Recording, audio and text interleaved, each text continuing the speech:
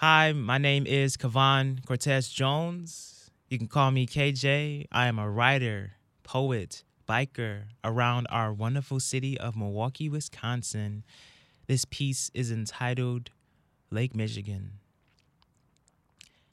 I never been to the ocean before, but have let Lake Michigan douse me with its radiance. I've dipped my feet in its glacial wine, whether with a beauteous muse or by myself. Sometimes I love to be alone, trapped in an echo chamber of ambient soothsayers, curled up into a fortune cookie on the lukewarm sand with the curtains closed.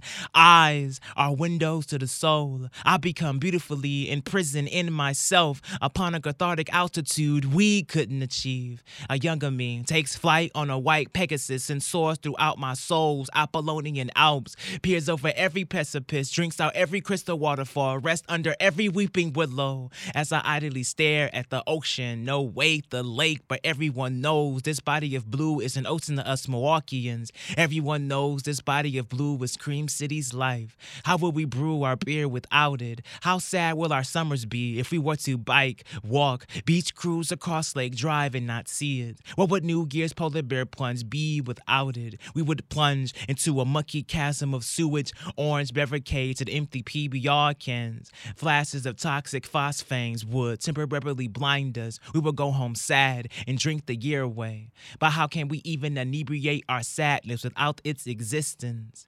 Milwaukee without Lake Michigan is a rose without rain, a collectivo with no coffee, a packer gang with no celebratory Lambo leap, a brewer gang with no bratwurst. If you go to the top of Reservoir Park, you will see Lake Michigan's horizon is a ribbon of indigo tying the city together. Grab your paramour by the hand and inhale the city's felicity. Sit on the dewy grass and let the changing seasons sing for you.